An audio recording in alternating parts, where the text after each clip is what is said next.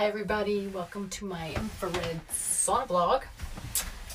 So we just got through Thanksgiving and all of that and a lot of other stuff that I'm going to try to move on from, at least during my vlogs, because I don't want to inundate people with sadness.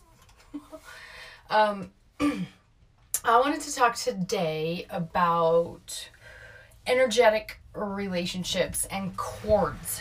Right? Because we've been through this whole Venus retrograde and a lot of relationship stuff over the last couple of months, and I want to just explain how energetic relationships work with regards to chords. So, if you have somebody that you're in a relationship with, usually there's at least one chord or more, depending on the relationship, and they all connect through the chakras. So you can have, and I see primarily heart chakra connections in relationships that are romantic, of course. And then you can also have a third eye connection, throat chakra connection, solar plexus connection, sacral chakra connection, and then root chakra connection. And then you can have, I've only once ever seen a couple with all of them, and it was like unbelievably profound relationship. I mean, like, talk about soulmates.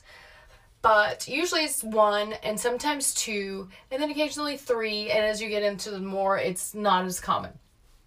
So a heart chakra connection is really high level, and it's from the heart, and it can be very unconditional, but it also can be draining because one person will be sad or down vibration. It can bring the other person down.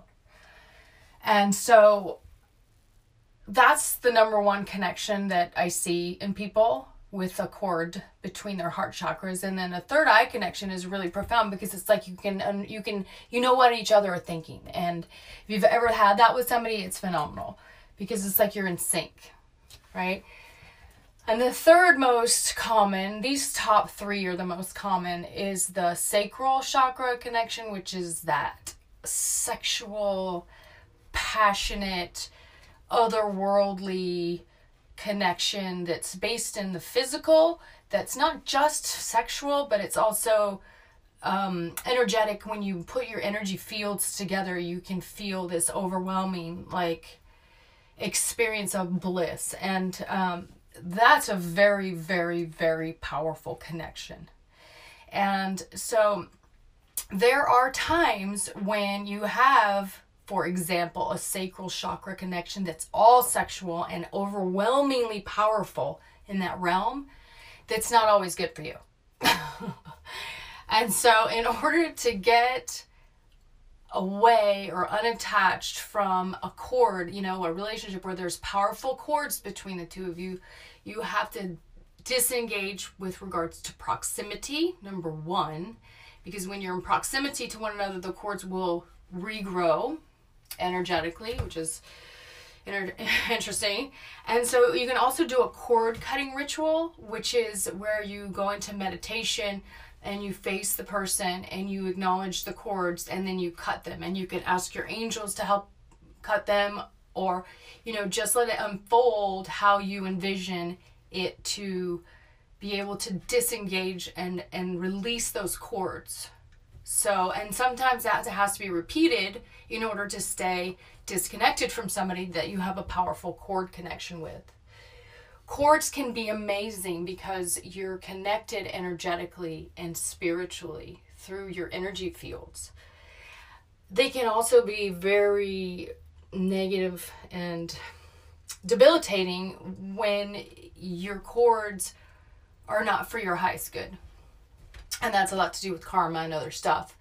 But using a cord cutting ritual and staying away from the person in proximity will help break any types of bad connections with relationships that you have.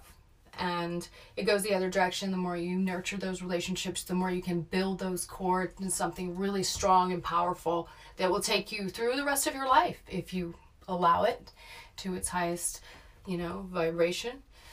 So I'm going to meditate now and will be sending prayers to everyone in need in my community and around the world, and